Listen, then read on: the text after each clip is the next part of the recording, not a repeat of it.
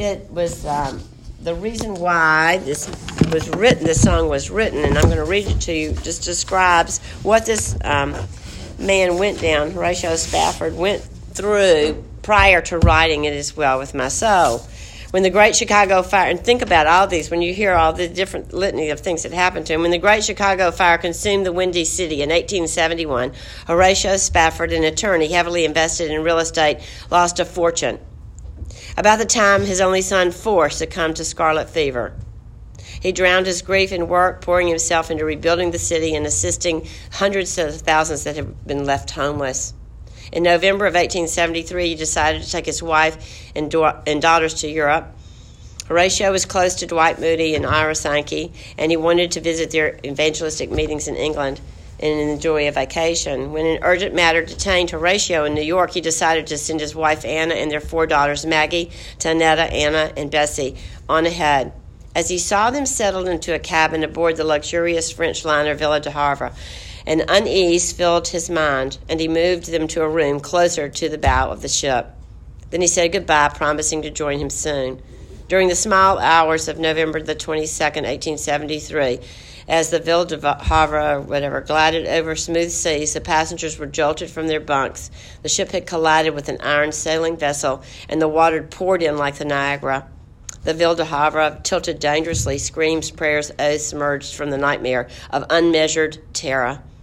Passengers clung to posts, tumbled through darkness, and were swept away by powerful currents of icy ocean. Loved ones fell from each other's grasp and disappeared into foaming blackness. Within 2 hours, the ship had vanished beneath the waters. The 226 fatalities included Maggie, Tanetta, Annie, and Bessie. Mrs. Spafford was nearly unconscious, clinging to her piece of wreckage. When the 47 survivors landed in Wales, she cabled her husband, saved alone. Horatio immediately booked passage to join his wife. En route on a cold December night, the captain called him aside and he says, "I believe we're now passing over the place where this went down." Spafford went to his cabin but found it hard to sleep. And so he gets up and he writes, "It is well with my soul." Y'all, what matters really in life, is your soul. Is it well with your soul? It is well for us to be reminded that God has never promised us that we would be carried to heaven on a bed of down. Rather, Scripture promises quite the opposite. Psalm 34 says, "The Lord is close to the brokenhearted and saves those who are crushed in spirit. A righteous man may have many troubles, but the Lord delivers them from them all." Psalm 34, 18 and 19. "I have told you these things," Jesus said, "so that in me you may have peace." I'm telling you this so you may have peace. So it's possible throughout all of these horrific circumstances to maintain tranquil, perfect peace.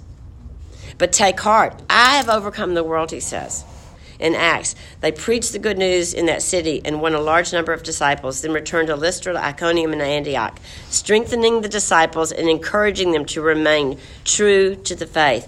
We must go through many hardships to enter the kingdom of God, they said.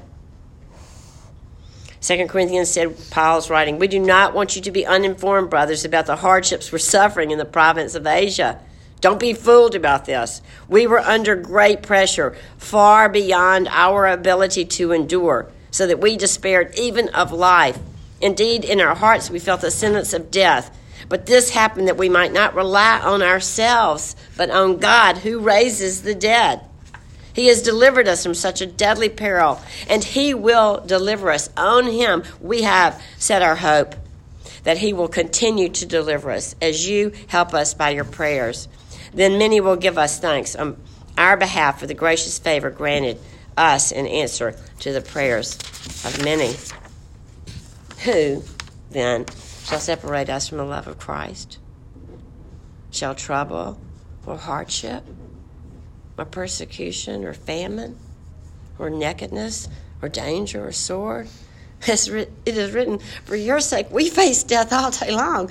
We are considered as sheep to be slaughtered. No, in all these things we are more than conquerors through him who loved us. For I am convinced, Paul said, that neither death nor life, Neither angels nor demons, neither the present nor the future, nor any powers, neither height nor depth nor anything else in all creation will be able to separate us from the love of God that is in Christ Jesus our Lord. He who has ears, let him hear of his love for you and you and you and you and you and you and you, and even me, shocking as that can be. Lean hard upon me, Frances Roberts says. And she writes as if she's from God's perspective. She's awesome. And she's, I don't know, it's 100 years old. I have no idea where I got it from, some lady. Lean hard upon me, for I bring you through to new victories, and restoration shall follow what seems to be a wind of destruction. Have you ever been in a wind of destruction like Job? And then while they were still speaking, they came in. And while they were still speaking, they came in. And while they were still telling something bad, something bad, something bad, something bad, it's like, stop! This has got to stop. She says, restoration shall follow what seems now to be a wind of destruction. Hold fast to my hand and rest in my love. For of this you may be very certain. My love is unaltered. Yes, I have you in my own intensive care. Where are you when you've got 3 children? Where are you when the sickest one is the sickest? Right by his side, her side, whatever. Not that you don't love the other ones just as much. When you're in these situations, he says, you're in my intensive care. My concern for you is deeper than when things are normal. Whatever that means. Draw upon the resources of my grace, and so shall you be equipped to communicate peace and confidence to your dear ones. Heaven rejoices when you go through trials with a singing spirit. Sizzle. Your father's heart is cheered when you endure the test and do not question his mercy. The why. Be like a beacon light. His own glorious radiance shall shine through you, and Christ himself will be revealed. Indeed, he takes us, it says in Psalms, from strength to strength as we pass through our valley of Bacchus, our valley of tears. And this is the whole way, we've talked about it before, a Christian walk is, any walk is. You're going up, you're on the mountaintop, then you start going down, then you're in the valley, and then you start going up. I mean, it's never this way. It never just stays this way. And neither do you. You're either going up towards him or you're going down. We're not static. Okay, you already said that about passing the notebook around. If you haven't signed that, it's not a notebook, but just put your name, address, and husband's name and all that down if you have already signed. If you have, just sign your names. If your email's changed or whatever. So I can get it on the prayer request list. Sometime we're going to get this worked out. I don't know. Okay, the prayer notebook. Since let's just do it on this because Jerry Lynn is mother had to go to the hospital last night. She's got pneumonia. So anyway, y'all be praying for her. And there's somebody else that was. Is it Dr. Mouse? It's. Did y'all get the? Was it Don? Oh no, I don't know. No, this is her mama. It's Linda Turner. Linda Turner is her mother. Okay. The beauty, y'all, of teaching a small book of the Bible is that we have the luxury of the time to read the scripture that we're studying before we begin the session. Oh, and if you don't have any homework, such that it is, give that. Just read it. You just read it every day that week of that section of scripture, and then we just are just kind of being prepared for what we're going to be studying. And this week we're doing James 1 through 18. So I'm going to read it first, and then get into it. James, and y'all just close your eyes and just listen. I love just the pure, unadulterated Word of God. And so many times we get so distracted by, read this, and you spend, an hour in devotional books and, 5 seconds in the Word, which gives life. James, a servant of God and of the Lord Jesus Christ, to the 12 tribes scattered among the nations, greetings. Consider it pure joy, my brothers, whenever you face trials of many kinds, because you know that the testing of your faith develops perseverance. Perseverance must finish its work, so that you may be mature and complete, not lacking anything. If any of you lacks wisdom, he should ask God, who gives generously to all without finding fault, and it will be given to him. But when he asks, he must believe and not doubt, because he who doubts is like a wave of the sea, blown and tossed by the wind. That man should not think he will receive anything from the Lord. He is a double-minded man, unstable in all he does. The brother in humble circumstances ought to take pride in his high position, but the one who is rich should take pride in his low position, because he will pass away like a wild flower. For the sun rises with scorching heat and withers the plant. Its blossom falls and its beauty is destroyed. In the same way, the rich man will fade away even while he goes about his business. Blessed is the man who perseveres under trial, because when he has stood the test, he will receive the crown of life that God has promised to those who love him. When tempted, no one should say, God is tempting me, for God cannot be tempted by evil, nor does he tempt anyone. But each one is tempted when by his own evil desire he is dragged away and enticed. Then after desire has conceived, it gives birth to sin, and sin, when it is full grown, gives birth to death. Don't be deceived, my dear brothers. Every good and perfect gift is from above, coming down from the Father of the heavenly lights, who does not change like shifting shadows. He chose to give us birth through the word of truth, that we might be the kind of first fruits of all he created. The letter of James begins with the conventional opening, the name of the writer, the people to whom the letter was addressed, and the word of greeting. James appears to be content with this simple introduction. If we are correct in attributing the writing to James, the epistle James to James, the brother of Jesus, the half-brother of Jesus, in which he speaks of himself, he becomes humble. It becomes very humble, more striking and humbly endearing. James, a servant of God and of the Lord Jesus Christ. The writer has thus introduced himself most modestly. He doesn't claim any fame of being Jesus' half-brother, or he, at this point, was a high leader in the church. He did not indicate his status in the church or that he was the Lord's brother. God loves the humble in heart. I love that. All of you, he says in 1 Peter 5 through 7, all of you clothe yourself with humility. Clothe yourself with humility toward one another, because God opposes the proud, but gives grace to the humble. Humble yourselves, therefore, under God's mighty hand, that he may lift you up in due time. Cast all your anxiety on him, because he cares for you. When he lifts you up, it's a lifting up indeed. Spurgeon says, all of God's resources will be made available to the soul that is humble enough to be able to receive them without growing proud because of it. I can't read that without thinking about Billy Graham and how many people that he ministered to and how humble he was. He would just always, if anybody come to him with any kind of affirmation, he was just the gospel and just teaching the gospel. I'm doing what he just did, what God calls every single one of us to do. Be in the Word, pray, and share. Be in the Word, pray, and share. It's just about as simple as that. Walk in a manner worthy of his gospel, without growing proud because of it. When a man is sincerely humble and never tries to take credit for or the praise, there's scarcely any limit to what God will do for him.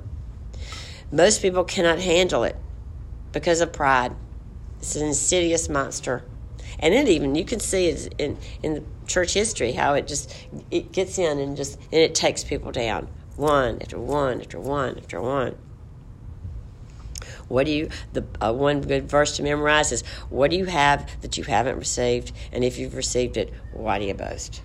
You have nothing you can claim that you had anything to do with.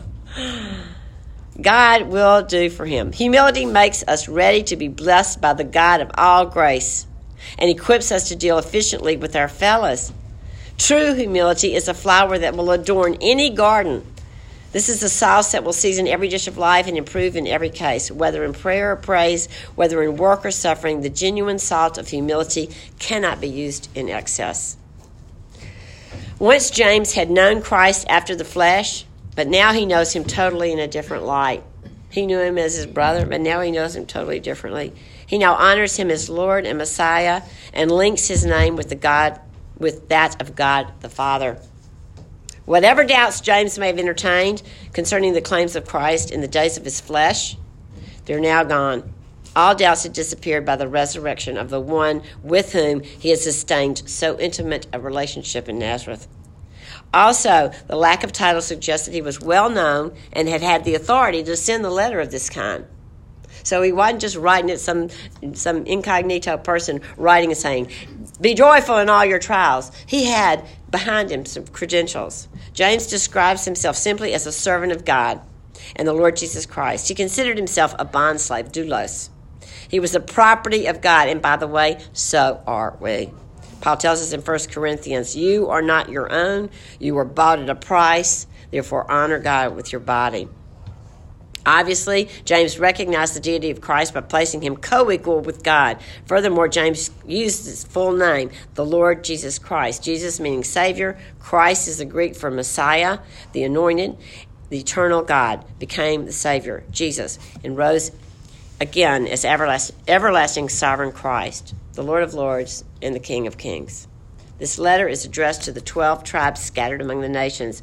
James was writing to the Jews dispersed from their homeland, and that was a hardship for them. They were away from the temple. They were away from what they knew to be everything they knew. The technical term used is scattered, which is diaspora, referring to the Jews who were scattered among the Gentiles, even as their ancestors had been in the days of captivity. As a Jew himself, but a Jew who knew the Lord in the fullness of resurrection life, James now speaks to all his brethren. While Paul was called to the Gentiles, James was called to the Jews, and Peter, and to all of these brothers in Israel, whose fathers had been for centuries dispersed among the nations, and who through them were scattered far and wide. Though the 12 tribes, and I love this about God, though the 12 tribes of Israel are scattered, they're never lost. They're never lost. God never loses his own. Jesus tells us in John, "My sheep," that's what's so amazing about the Jews, quite frankly. But anyway, "My sheep, listen to my voice. I know them, and they follow me. I give them eternal life, and they shall never perish. No one can snatch them out of my hand. My Father," it has nothing to do about us. We can't hold on tight enough. We are in his grip. "My Father who has given them to me is greater than all. No one can snatch them out of my Father's hand. I and my Father are one," he says in John 10, 27 through 30. Well, the 12 tribes of Israel are mentioned in Revelation 2 times. Well, for sure, and probably maybe more than that. But anyway, and again listed in the close biblical history in Revelations: Judah, Reuben, Simeon. I was going to try to memorize. I had memorized them one time, but I had to do it in a different order that these people did it. But anyway, they're mentioned in Revelation 7, 5 through 8, and 21:12. And he says, the angel says, "Then I heard," to John, "then I heard the number of those who were sealed." This is in Revelations. "There were 144,000 from all the tribes of Israel." These were sealed. They were coming in. "From the tribe of Judah, 12,000. From the tribe of Reuben, 12. Gad, 12. Asher, 12,000. Naphtali, 12,000. Manasseh, 12,000. Simeon, 12,000. Levi, 12,000. Anyway, he goes through and he mentions every single one of them, 12,000 from each of these tribes. I have not forgotten them. It's like when Elijah was saying, "I'm the only one left." No, Elijah, you're not the only one left. You just don't know about it. "Now we see but a poor reflection is in a mirror. Then we shall see face to face. Now we know in part. Then we shall be known fully, as even as we are fully known." We don't know it all, and we will not know it all. So don't think you know it all. And you cannot put him in a box. In Revelation 21:12, it said it had a great high wall with 12 gates, and with 12 angels of the gates. On the gates were written the names of the 12 tribes of Israel. Bless you. No, indeed, thankfully, God never forgets his own. The prophet Isaiah pens what God speaks. "Can a mother forget her baby at her breast and have no compassion on the child she gave birth to? Though she may forget, I won't forget you.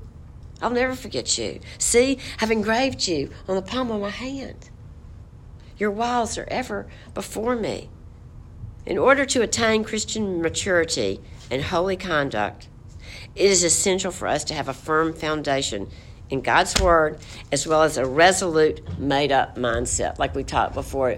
not a vacillation of, oh, I'm going to do this, no, I'm not, blah, blah, blah. Because if you do that, you're never going to go that way. You have to have a firm resolution mindset, like Jesus resolutely set out for Jerusalem on his way to the cross. He was resolute. You want to stand firm in God's will, mature and fully assured, as Epaphras says to the church at Colossae. You want to stand firm. You want your children to stand firm, because the safest place in the world for you to be is in the center of God's will, mature and fully assured. He dare not be pushed down. The Christian must have the God's word and the made-up mindset. The believer must be able to stand with confidence, not in himself, but in the all-powerful strength of the indwelling Holy Spirit. He dare not be pushed down by trials or lulled by temptations. Trials from without and temptations from within are no match for a Christian who stands in the word of truth by the power of the Holy Spirit. There's no match for it. You are stronger than Satan with Christ in you and the power of him. But you yourself are not. Trust me. Blessed is the man, someone said, who does not walk in the counsel of the wicked, or stand in the way of sinners, or sit in the seat of mockers. But his delight is in the law of the Lord. And on his law he meditates day and night. He will be like a tree planted by streams of water, which yields its fruit in season, but his leaf does not wither. Whatever he does prospers. Not so the wicked. They are like chaff that the wind blows away. Therefore the wicked will not stand in the judgment, nor sinners in the assembly of the righteous. For the Lord watches over the way of the righteous, but the way of the wicked will perish. Paul also tells us, so then, brothers, stand firm and hold to the teachings we passed on to you, whether by word or mouth or by letter.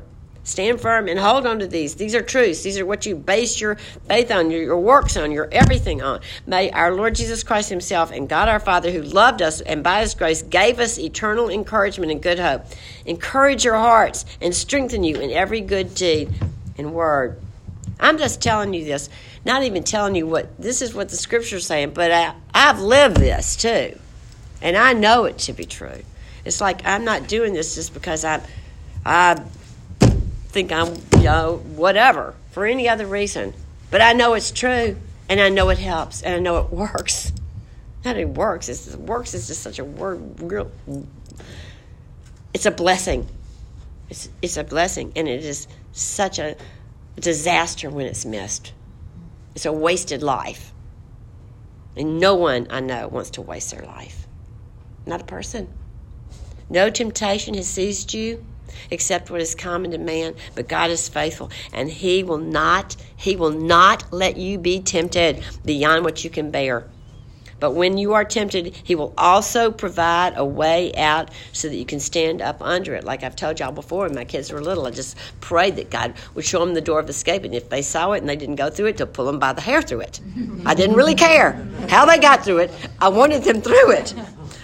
And he will stand, the Lord says, because he is faithful and able to make them stand. Next, in verses 2 through 4, James not only gives us an admonition to patience and perseverance in adversity, but he also calls us further still to joy.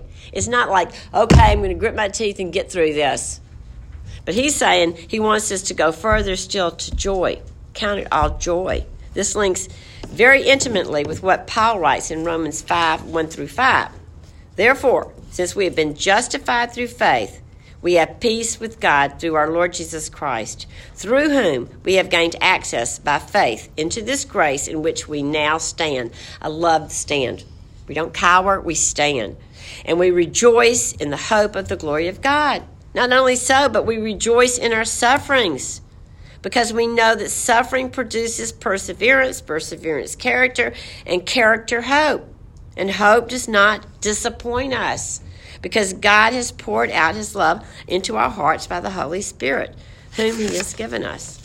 Our trials should be faced with an attitude of joy. Boy, it's convicting, isn't it?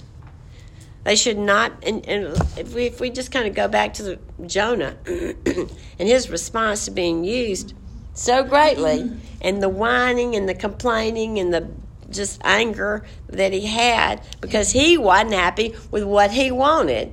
He missed God's best. Not that he wasn't saved, but that he missed what the abundant life now is available to each one of us, as well as in heaven.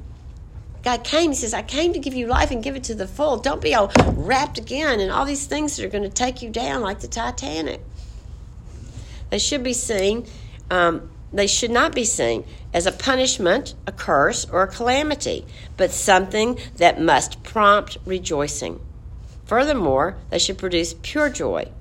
Quite literally, the word means all joy, that is full or unmixed, not just some joy, coupled with much grief. Though James' command was direct and forceful, he did not preach at his audience. He identified with them. He addressed them warmly as my brothers. This mode of address is characteristic of the epistle. He used this familiar form no less than 15 times. James' direct commands are coupled with deep compassion. He wasn't like tritely saying, put on your big girl britches and deal with it. That's not what he's talking about. Nor is he saying it doesn't hurt. The pain is pain. It hurts. It's also important to know that James did not say that a believer should be joyous for the trial, but in the trial. Not for it. It's not a good thing that a bazillion things are happening in everybody's life. I can say that are not good. But what it is doing in your life is for good. Our joy comes not in our tribulations and trials themselves. Rather, it is what the tribulations and trials are producing and bringing about in us and those that are around us as they see this. It is a deep trust in the Lord and his handling of our lives.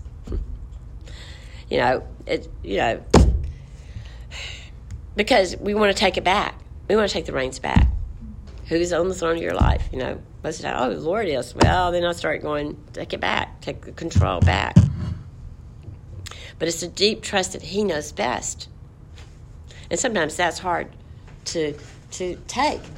Like, well, I could write it out better than that. He's going, no, I don't think you can.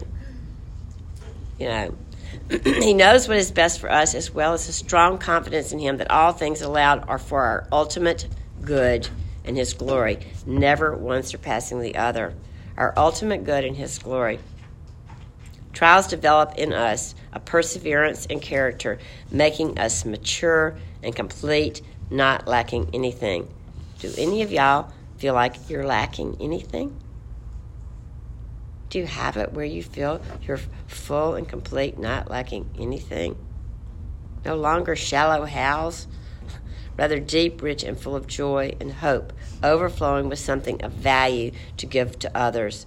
And that, of course, is Jesus. Furthermore, our tribulations and trials are what God uses to conform us into the image of his Son. That is his M.O. That is what he's about. Therefore, they are always working for our good. He wants us to be like the Savior.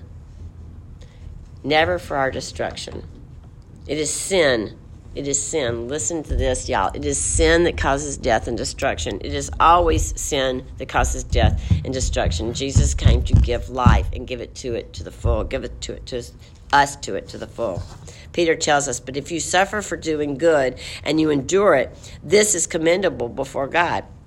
To this you were called, because Christ suffered for you, leaving you an example that you should follow in his steps. He committed no sin, and no deceit was found in his mouth. When they hurled their insults at him, he did not retaliate. When he suffered, he made no threats. What did he do then? Instead, he entrusted himself to him who judges justly.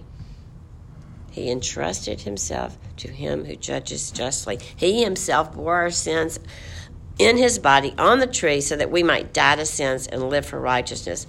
By his wounds we have been healed. We, of course, have the promise of Romans 8:28 and 29 as well, which Paul states, God is working all things for our good, conforming us into the image of his Son. Those predestined, calls, justifies, and he predestines, calls, justifies, and glorifies. And we know, he says, that in all things God works for the good of those who love him, who have been called according to his purpose. For those God foreknew, he also predestined to be conformed to the image of his Son, that he might be the firstborn among many brothers. And those he predestined, he also called. Those he called, he also justified. Those he justified, he also glorified. What then shall we say in response to this? If God is for us, who can be against us? He does it all. He does it all. Christians can face trials with joy because they are rich advantages from these testings, which are clearly only received through them. That is the truth. When things are going swimmingly smooth, so are we. I mean, they don't get anything. But then one thing happens, it's like, wah, Lord, where are you? What have you done? Why is this happening? Why is this going on like this? I remember, my favorite line, I guess, I've got many, I guess, in Job, but one of them, when his friends had come and did the right thing by just sitting and crying with him and not saying a word, it said they couldn't speak because they saw how great his suffering was. They saw how great. And sometimes in life, don't you just feel how great your suffering is? It's like, I can't take another breath, Lord. I can't lift my head up, Lord, because I know better. I think one of the things that has been such a blessing in my life is just pouring out before him. Just pouring out. He knows what's in your heart anyway. It's no feigned relationship.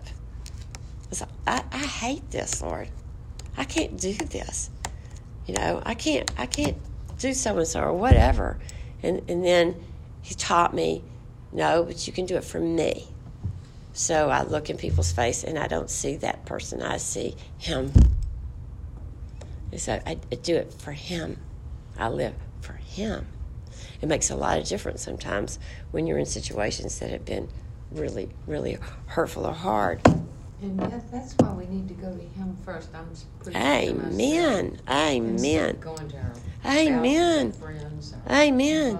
And so many times too, when you say things like that to people, mainly you're trying to find somebody on your side. To I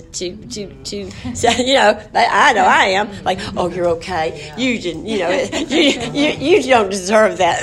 All of that kind of stuff.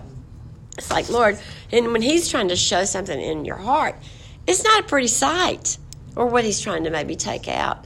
And besides that, what do you leave in the ears of those you've told that to?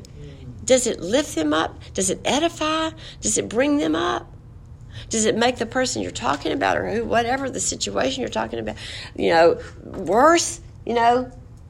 Because you're trying to get them to, say, oh, you're so not bad as you think you are, or whatever. It's anyway. But yes. Always go to him first. Always. And I have a place where you can go, even if it's in your car, where you know what I'm saying? Beth Moore used to say she'd go to her car and turn, lock it. And no matter how many people were banging on the door, she wouldn't come to it. Well, but there are all kinds of places. I don't even know how people in China do it when they have, 4 generations living under one roof. Where do they go to breathe? They just, I guess, get out, they find a tree. You find something, just to be alone with the Lord. And that's huge. And it's hard. Sometimes I have to be still, and then things come in my mind, like, Target run, grocery day, all that kind of stuff. They get, like what time is it? What, and put him first too. And it's amazing how he fills you, isn't it? It's amazing. It's amazing what he does in those times. This is a little poem, which I think is kind of cool. It's talking about a piece of gold. It says, out from the mine of the darkness, mine, M-I-N-E, and darkness, out from the damp and the mold, out from the fiery furnace cometh each grain of gold, crushed into atoms and leveled down to the humblest dust, with never a heart to pity, with never a hand to trust. Molten and hammered and beaten, seemeth it ne'er to be done. Oh, for such a fiery trial, what hath that poor gold done? Oh, 'twere mercy to leave it down in the damp and the mold. If this is the glory of living, then better to be dross than gold. Under the press and the roller, into the jaws of the mint, stamped with the emblem of freedom, with never a flaw or a dent. Oh, what a joy, the refining out of the damp and the mold, and stamped with a glorious image. Oh, what a beautiful coin of gold. That's what he's doing to each one of us. He's getting us out of that damp, moldy place of sin and destruction, and he's making us into a beautiful gold coin for his glory. You can't do it. He never said you could do it, but he can do it. He always said he would and wants to. Without this approved standard of faith, trials would not yield perseverance. There would be only ashes. It would be burned up. True faith, like pure gold, endures. True faith endures, no matter how hot the fire. Like we talked about before, when everybody was turning from Jesus, and like Jane said, she thought it was the saddest. It is some of the saddest words in the Bible. He turns to Peter and says, "Are you going to leave me too? Is everybody going?" You just feel that. You're going to leave me too. And Peter says, well, where would we go, Lord? You have the words of eternal life. Where would we go? No matter how hard the fire, you stay with it. The true faith, therefore, develops, or more literally, works perseverance or staying power. Perseverance is only the beginning of the benefits. See, we can't just do it just to be, it's kind of like dieting. You say, I'm not going to have another cookie in my whole life. Well, that's a big, how are you going to, you know what I'm saying? Or I'm never going to have another peanut M&M. Or I'm going to run 3 miles every single day. Or, you know what I mean? It's like all these ridiculous things that last maybe 2 seconds, And you know that there's advantage to all this. But perseverance is only the beginning of the benefits that this comes. There are more advantages to trials. Perseverance must finish its work. Just as tested and true faith works to produce perseverance, so perseverance must be allowed to continue its perfect or finished work to produce the ultimate byproducts of maturity and spiritual fulfillment. This, of course, is the lofty goal that serves as the epistle's unifying theme. James' main point was to show how to achieve spiritual maturity. 2 words describe the goal: mature and complete. Mature and complete. And it just sounds so wonderful to be mature and complete. Trials are therefore no evidence of God's displeasure. God disciplines those he loves at times. Bless you. In Hebrews 12, and he punishes everyone he accepts as a son. Endure hardship as discipline. God is treating you as sons. For what son is not disciplined by his father? If you are not disciplined, and everyone undergoes discipline, then you're illegitimate children and not true sons. Trials are therefore no evidence of his displeasure when his people are called upon to pass through great trials and temptations. Just ask blameless Job. If someone professes to have faith in the Lord, he can depend upon it that profession will be put to test sooner or later. You can just count on it, because your faith must be proven. All too often, we so frequently lose courage and become despondent in the hour of temptation or trial, instead of realizing that it is the very time when we should look up into the Father's face with great confidence, knowing that he is working out some purpose in us that could not be wrought out in any other way. It could not be done in any other way. He doesn't do it, though. Try to figure out the hardest way to do it. He does it the easiest way to bring about the results he desires. His no's are always for our greater yes. Always for our greater yes. Do not think when we are suffering in the fiery furnace that he does not care. Do not think that he sits lofty in the heavenlies, paying us no mind. Our Master knows the intensity of the heat and the exact longevity of all our trials and tribulations, designed to bring about his divine purposes of unmingled good and blessedness for every era of mercy. Our Savior suffered with a magnitude we know nothing of, so that heaven's doors would be open to us. If on our way to our true home we undergo the arrows of Satan's quiver, take heart, my friend, and do not lose your hope or joy. What does unmingled love mean? Excuse me. And nothing that's in there, nothing that's dross in there. Okay. Pure. Just pure. Many have traversed the same path and received the warmest of welcomes home, Weeping may endure for the night, but joy comes in the morning. And that's the truth. It's like you think, I'll never sing again. I'll never smile again. And then, whammo. Trials can be faced with joy because infused with faith, perseverance results. And if perseverance goes full term, it will develop a thoroughly mature Christian who lacks nothing. Y'all, we sadly see so few of that anymore. Sadly. Our churches, we're so weak. Americans are so weak. And I think a lot of it is ignorance to God's word. It's ignorance to the truth. And things have been easy. Things have been swimmingly easy here. And so we don't call, China, where it's growing like leaps and bounds, and they're, persecuted and killed for following Christ. And it's just on and on and on, and it's growing and growing. It's like the church usually grows in persecution. Just pretty amazing. We get so fat and sassy, and we just kind of sit and soak and sour, and we don't feel like we're called upon to do anything.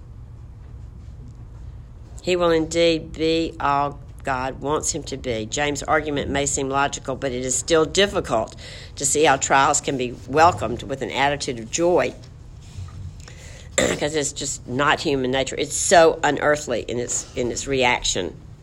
It just is. And we are called to count it all joy when we fall into trials. Where does one turn for help to understand this difficult paradox? Paul tells us that tribulation worketh patience, and James affirms the same. By nature, we are inclined to be fretful and impatient. We want what we want when we want it. We don't want to wait a minute longer. Even Christians sometimes rebel against the ways of God when things go contrary to their own desires. We find ourselves fighting against God's best for our lives, and we don't want that. We don't want that. It's like you say, okay, Beth, you want to do your will or God's will? Your will or God's will? I'm like, I'm going to do God's will. He made me and created me and knows my inmost being and knows what's best for me and loves me with an everlasting love and died for me. I'm going to choose my will over his will when I'm ignorant and unlearned and don't know anything. But then I keep fighting. I'm fighting against his best. It's like Paul, when he told Paul, quit kicking against the goads, Paul. What I'm telling you is good. This is maybe not what you thought, but this is the way it is. This is the way it is. We find ourselves fighting against it. But he who learns to be submissive to whatever God permits glorifies God. And isn't that hard? Be submissive to whatever. Because I'm sure most of y'all, I have a plan, a schedule. This is what I'm doing today. It is annoying when that doesn't work out. It's like, then I think, I'm always thinking, because I never consider that I'm 100 years old. I think, I'll just stay up later and do it. I'll just do it a little later. I'll get it all done. It's like this. It's getting where that's harder and harder to do. But when somebody comes in and you have this plan and they say, okay, let's do it, or you're on a roll and you get distracted or whatever it is. Every one of those things, how are you going to respond to those situations? That's how you bring Christ to your spheres, quite frankly. What's that? Like, can you help me? I've lost my watch or my child, or my tire is flat, or somebody, and it's to a total stranger. Okay, or whatever. I don't know what this situation is. How do you respond to every person that's in your sphere? Do you bring the aroma of Christ? And that's what it's about. But when we're antsy and focused and don't make eye contact. Don't make eye contact. It's about loving people, loving God, and loving people. But that's what it is. Secret. It's like, go straight. But you know what I'm saying? Because you think, okay, if I do this and that, but God sees all of this. And it's like, okay, Lord, how am I supposed to respond in this situation? That should be our undercurrent prayer. How do you want me to respond to this? Anyway, but he learns to be submissive to whatever God permits, glorifies God who orders all things according to the counsel of his own will. And that means orders all things. all these little interruptions, all these things are ordered. How are you going to respond to that? I get distracted. I mean, it's always time like pulling me away from the Lord or pulling me away, whatever. We are ultimately the losers when we don't readily embrace what he allows in our lives and we rob ourselves of the higher good which God intended for us to have. We simply don't want to go there. It does us well to remember that all too often our trials prompt us to groan and complain. And he says in Philippians, do everything without complaining or arguing. Don't groan. What does it do? Don't be fretful and impatient. Don't worry. Don't whine. Blah, blah, blah. All the things that are so human nature and that come so easily to me. That's usually the first response. Like, I could have done without that, Lord. You know what I mean? I got to. Thank you, Lord. Yes, exactly. Not okay, whatever. Instead, it can be this. The older I get, I see that it can be just the most ridiculous things. I mean, like now we're parking outside, so something got clogged up. I don't know what on my windshield. We made all this water go to my back seat, which ended up costing about what the cars make to get it. It's all water. All the back of my car was just all water, and it's like, okay, Lord. But then there's this man that works at this place where I take it.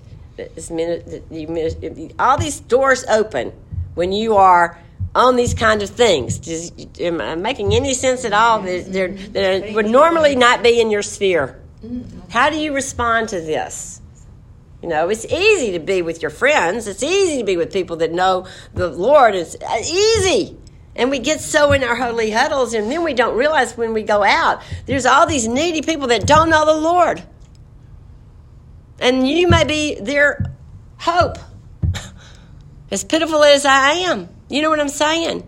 Anyway, it makes you think bigger than your own little world.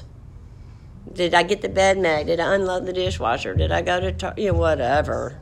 You know what I mean? We get so consumed in this. Check, check, check, check, check. I've done that. Okay, good day. And oftentimes, it is just a smile. But it's funny. I'll complain or whatever. My mom goes, "Okay, is your pity party over?"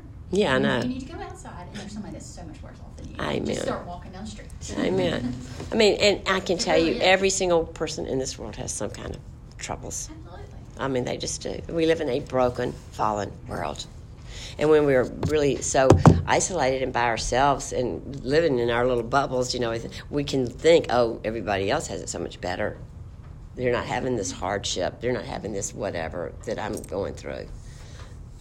Sometimes, I mean, it's all the time. It's good. It's good just to be out. Love Him and love others. Love God and love others. And let your kids see you doing that. Amen. Like if you take 5 extra seconds to talk to the people who work at Little Caesars and ask them about their life, your kids see that. If you're praying for them, your kids are seeing that, and you're emulating how God wants you to show love. Exactly. Forever, I thought that my mission field was Cracker Barrel waitresses. Because we there all the time. I'm not joking. I get Christmas cards. I get anniversary. I'm not joking. And this is in Chattanooga. From Cracker Barrel, yeah. And I mean, everywhere you've lived. Well, we eat out, like, not fancy. We eat out all the time because I'm, I don't know why, but that's what we've always done. So there you go. Servanthood. Well, I mean, I like, you start hearing these stories. I'll tell you what's Cracker Barrel story. This one girl, this is amazing. She has nothing. Her husband left her. She's got 3 daughters. She has nothing. She works at Cracker Barrel as a waitress. What does she have that she can afford to give money to somebody at Dollar General to buy their groceries? But God urged her to, she's a Christian, and so God urged her to buy these groceries. And she goes, Lord, I have just $20, whatever. He says, just do it, So she does. She pays for this lady's groceries. And she doesn't even get what she came in there for. And then about 2 days later, she comes home and her whole front porch is covered with food. Because you cannot outgive God. But y'all, they're ministering to me. They're ministering to me. Because she's living by faith a lot more than me. I mean, it's crazy, but it's just story after story after story. Like, I tell you, because we've lived in little towns, and there's just lots of stories.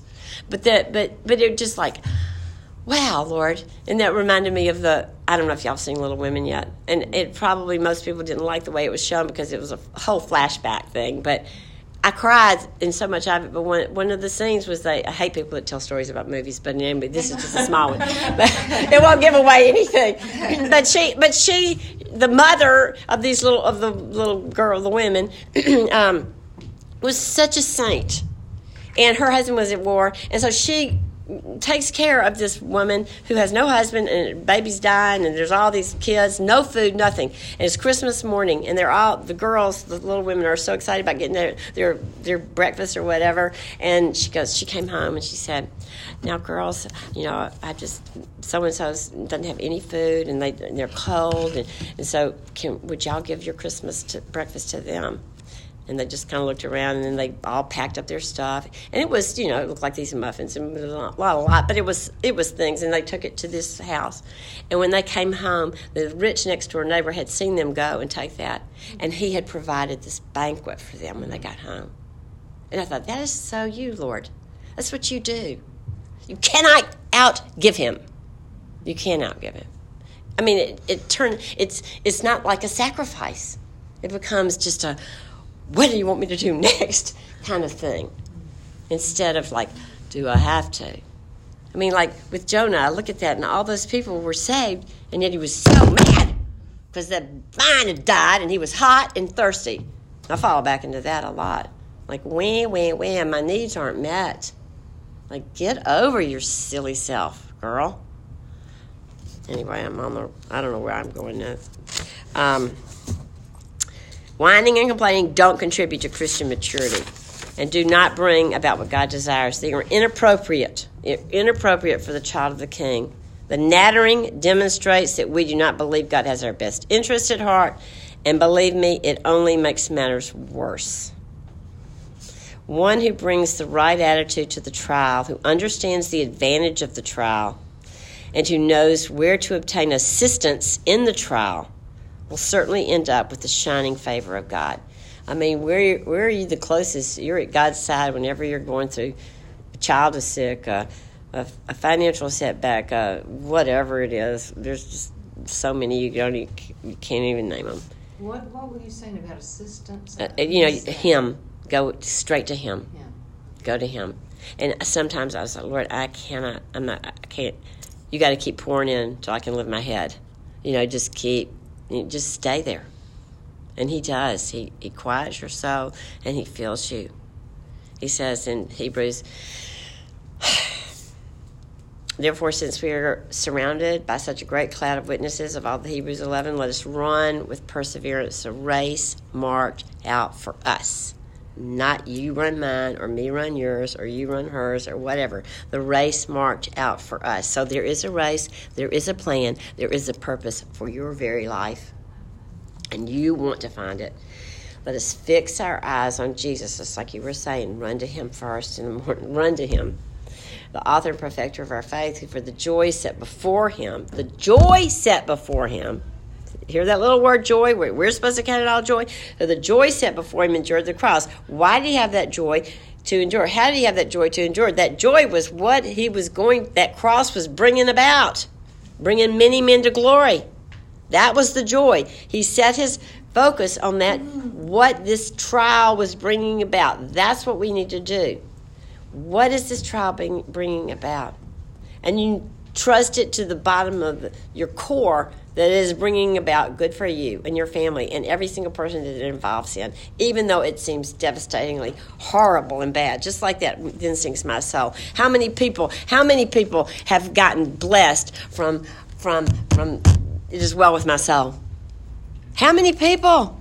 Do you think that was born out of, daisies in the land? No.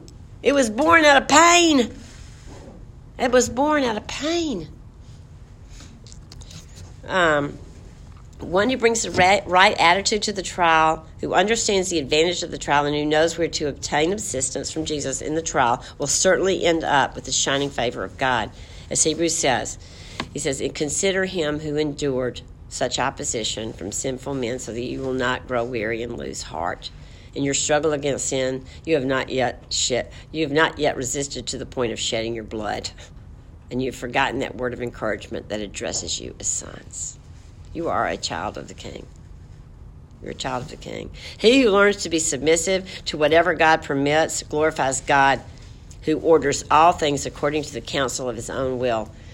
God is not one drop happenstance or chance. Not a drop. He makes known the end from the beginning, from ancient times which yet to come. He says, my purpose will stand. I will do all that I please.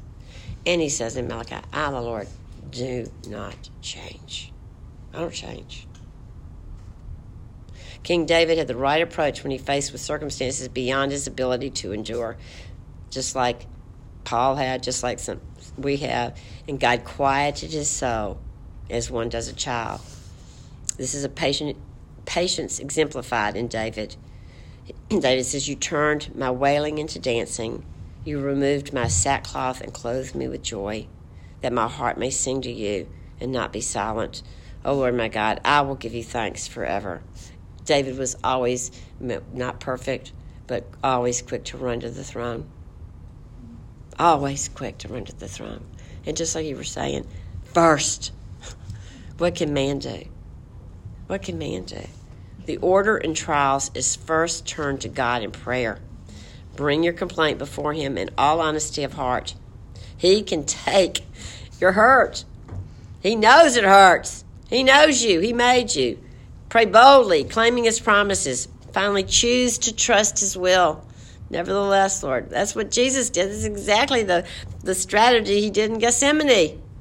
You know, he's sweating drops of blood. His was harder than anything we'll ever walk through. I mean, on steroids. You know, it's like, if it's possible, he says. And he knew. He knew. He knew. But if it's possible, Lord, God, if it's possible, take it away. Take this cup away, the cup of redemption. But nevertheless, not what I'm saying in this flesh part, this weakness. Nevertheless, your will be done. Choose to trust his will for your life. Choose to. And y'all, sometimes we don't see what happens. We're not guaranteed the sight of the good. You know, we're not guaranteed that. He doesn't say, look for my good. No, we're not guaranteed what we have done he's done through us. We'll see the results. Oh, okay. You know what I'm saying? Like some people don't see the results. Like I guarantee you, Horatio Spafford didn't see the results of his song. That's what I'm saying. The eventual results that would come out of it. I mean, Jonah was able to, and he just still complained. but exactly. But oftentimes we don't see the benefit that has occurred from what has gone down, or transpired by our obedience or whatever. And I think that is because, praise the Lord, he knows how prone to pride we are. He just knows how prone to pride we are. He can use a rock. He can use a donkey, and he has. He doesn't need us to do his will. He doesn't need it. But I think he does show it to us when he knows we need it. Yes. That we did. He does. He encourages his saints. But I'm just saying, you know, sometimes But you he's don't. training us to not Exactly. have to see it. Right. Okay.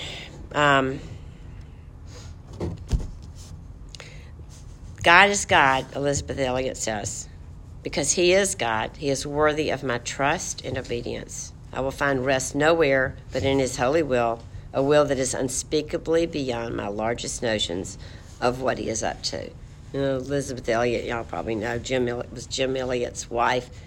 That was her first husband, and he was there were 4 young missionary families that went down to these tribes, I don't know, Indians or whatever, and all 4 of the men were killed. And all these women had little babies. And she's now dead. This has happened a long time ago. So subsequently, out of that tragedy, she went back down there to minister to those Indians too. And I can't remember the story, so I'll mess it up, but it was pretty amazing. But anyway, it's not like she had a pain-free life. I guess that's what I'm trying to tell you. So to me, I listen to people that have walked through, I give more credence in my hearing to people that have actually walked the path rather than just espouse what they think they know to be true or whatever.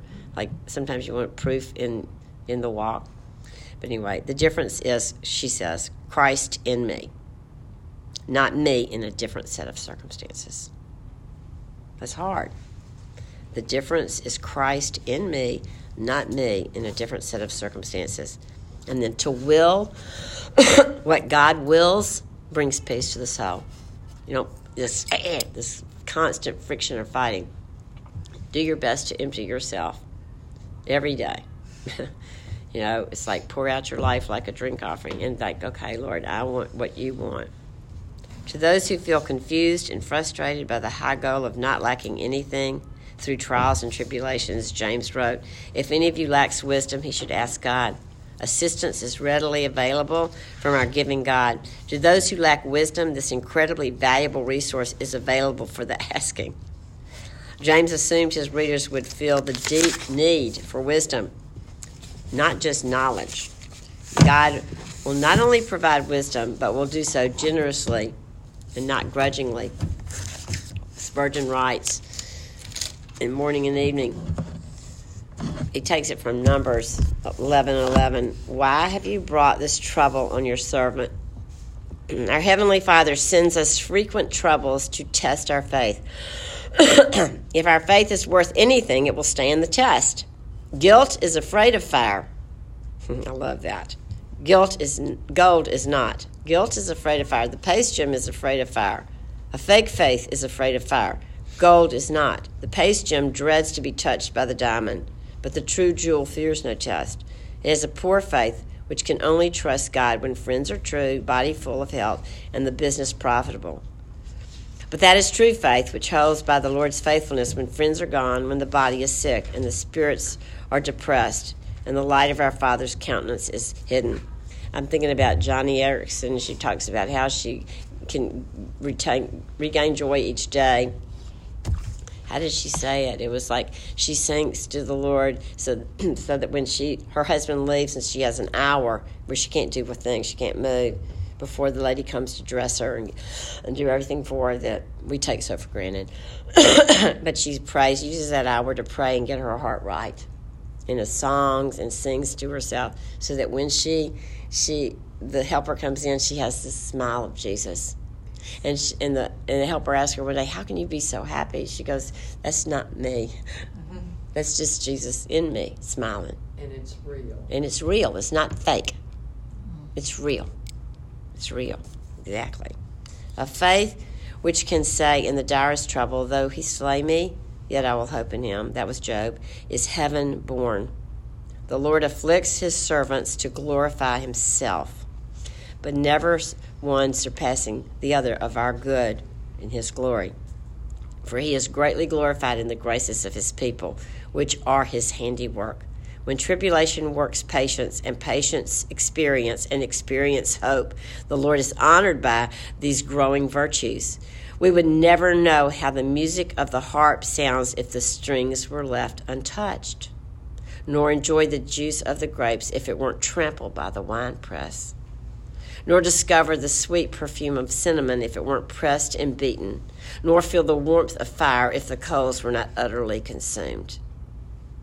The wisdom and power of the great workman, capital W, are discovered by the trials through which his vessels of mercy are permitted to pass. Present afflictions tend also to heighten future joy. There must be shades in the picture to bring out the beauty of the lights. Could we be so supremely blessed in heaven if we hadn't known the curse of sin and the sorrow of earth? Won't peace be sweeter after conflict and rest more welcome after toil? Won't the recollection of past sufferings enhance the bliss of the glorified? There are many other comfortable answers to the question with which we opened our brief meditation. Why have you brought this trouble on your servant? Let's think about that all day long. Why, Lord? Why? am I in this situation? What do you want? How am I supposed to behave? Earnestly seek what he wants from you. Earnestly seek it. He says, as we grow in this grace of patience until there's no longer any rebellion against the will of God, a strong Christian character is developed. I don't know of any other way that he develops character. We become mature and whole, no longer craving for what God sees fit to withhold. This is true victory. To achieve it requires godly wisdom that God is waiting to bestow in answer to your prayers. This brings a settled peace that passes all human understanding. That's why people can hold it together, it seems like, when all the world... I remember this way. I don't know if y'all have ever read Fox's Book of Martyrs, but, I mean, I got maybe 10 pages in it. I mean, it's just so overwhelmingly hard. And this is 100 years ago, but I remember this one story, and I will never forget it. This woman would not quit talking about the Lord. And they kept saying, you're going to burn in the fire, you're going to burn in the fire. She had 2 little babies. And she would not quit talking about the Lord. And they screwed her mouth together. I mean, people, it is the most inhumane thing what people have done in the past in the world. I mean, and she had these screws together, and she had these 2 little boys, and they're sitting there, and they watch as their mama is being burned to the stake because she wouldn't quit talking about Jesus. And after she was burned up, they went and they raked through the coals to find the screws. It was like, I mean, literally, this has been 25 years ago, or 40 years ago. I can't remember how long it's been since I read that. But it was such a picture in my mind. I thought, Lord, how brave. I could do that. I couldn't do that. But we don't have the grace to meet a need we don't have now. And a lot of times we worry about things like, I couldn't do that. You're given the grace sufficient to meet the need when you need it. God is not a grace waster. He doesn't bestow, all this grace and is not you. You know what I'm saying? But if you are called, you are given that grace sufficient to meet that need. You can be assured of that you won't flee. Or, I mean, like all these people that you see, and I think, Lord, how could I? It doesn't take away the pain or the hurt, but it causes you to be able to stand. To be able to what? Stand. Oh, stand. This brings us it brings a settled peace that passes all understanding. What comes out of it? It is the beauty from the ash, and that's what he's all about doing, taking our ashes and making beauty. He says, peace I leave with you, my peace I given to you. I do not give as the world gives. My peace is not like the world. Do not let your hearts be troubled, and do not let them be afraid. James also tells us, you know what, y'all, what saved my scrawny neck so much is scripture memory. And so many things, memorize things that shows you the power of God. Memorize things that shows you the love of God. That comes back, Lord, you said. Claim his promises in Scripture. He loves that. Lord, you have said. Lord, you have said. Lord, you have said. Show me how does it flesh out? James also tells us that we lack wisdom. We need only to ask in faith, believing that God will give it liberally to all those who ask, believing and not wavering. A double-minded man is never sure of anything. He's unstable, meaning he has no constancy of purpose, vacillating in his beliefs, and not firmly rooted or anchored and unsteady. We don't want to go there. Changeableness is an evidence of an unsubdued will, and generally, too, of an inflated ego, which leads us one to be preoccupied unduly with the importance of his own affairs. I mean, that's how we get in our world today. It's undue importance of our own affairs. We all lack wisdom. We all see so unclearly. Those with humility fully realize this lack. They don't think they know it all. They don't think they have all the answers. Knowing our need is the first step toward receiving that which will meet our need. Lowliness of mind is truly becoming in those who profess to follow him, who said, I am gentle and humble in heart. If he gives promotion, one can rejoice in his goodness, recognizing it all as pure grace. But if he permits conditions to change so that he who is well-to-do finds himself in comparative poverty, let him accept all from his hand, who makes no mistakes. Man, after all, is but grass, and all their glory is like the flowers of the field. The grass withers and the flowers fall because the breath of the Lord blows on them. Surely the people are grass. The grass withers and the flowers fall, but the word of our God stands forever. You who bring good tidings to Zion, go up on a high mountain. You who bring good tidings to Jerusalem, lift up your voice with a shout. Lift it up, do not be afraid. Say to the towns of Judah, here is your God. See, the sovereign Lord comes with power, and his arm rules for him. See, his reward is with him, and his recompense accompanies him. He tends his flock like a shepherd. He gathers the lambs in his arms and carries them close to his heart. He gently leads those who have young. Who has measured the waters in the hollow of his hands? Or with the breadth of his hands marked off the heavens? Who has held the dust of the earth in a basket, or weighed the mountains on the scales and the hills in the balance? Who has understood the mind of the Lord, or instructed him as his counselor? Whom did the Lord consult to enlighten him, and who taught him the right way? Who taught him knowledge, or showed him the path of understanding? Surely the nations are like a drop in a bucket. They regarded as dust on the scales. He weighs the islands as though they are fine dust. Lebanon is not sufficient for altar fires, nor its animals enough for burnt offerings. Before him, I just don't know why I'm saying all this. All the nations are as nothing. They regarded by him as worthless and less than nothing. To whom then will you compare God? What image will you compare him to? As for an idol, a craftsman casts it, and a goldsmith overlays it with gold and fashions silver chains for it. A man too poor to present such an offering selects wood that will not rot. He looks for a skilled craftsman to make him an idol that will not topple. Do you not know? Have you not heard? Has it not been told you from the beginning? Have you not understood since the earth was founded? He sits enthroned above the circle of the earth, and its people are like grasshoppers. He stretches out the heavens like a canopy and spreads them out like a tent to live in. He brings princesses to naught. He reduces the rulers of this world to nothing. No sooner are they planted, no sooner are they sown, no sooner do they take root in the ground, than he blows on them and they wither, and the whirlwind sweeps them away like chaff. To whom then will you compare me? Or who is my equal, says the Holy One? Lift your eyes and look to the heavens. Who created all these? He who brings out the starry host one by one and calls them each by name, because of his great power and mighty strength. Not one of them is missing. Why do you say, O Israel, and complain, why do you say, O Jacob, and complain, O Israel, my way is hidden from the Lord? My cause is disregarded by my God? Do you not know? Have you not heard? The Lord is the everlasting God, the creator of the ends of the earth. He will not grow tired or weary, and his understanding no one can fathom. He gives strength to the weary and increases the power of the weak. Even youths grow tired and weary, and young men stumble and fall. But those who hope in the Lord will renew their strength.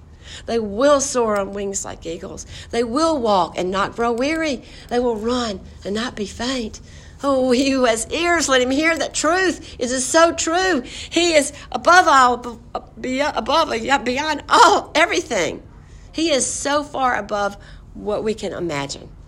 And he loves us with an everlasting love. Go figure that. Father, I don't know where I am in this lesson, but I'm over. So I ask that you guard us and guide us and help us to know your love for us, your power, Lord, that we don't serve a God that's just in name only, Lord. Your power and your love and your faithfulness and all the things that you just so readily want to build in us. But Lord, these are hard to build, I know, because you fight against our resistance of our flesh. So I pray, Father, that you would help us to embrace what you allow with joy, that you would strengthen us with all power according to your glorious might, that you, O Lord, through your power would give us great endurance and patience, and that we would stand firm in all your will, mature and fully assured, that we would be the aroma of Jesus to every encounter we have this week. Father, I love you. I love you, and I thank you, and I ask that you would just be glorified in and through us. In Jesus' name, amen. Well, that should surely take away any of my excuses to do his will. You're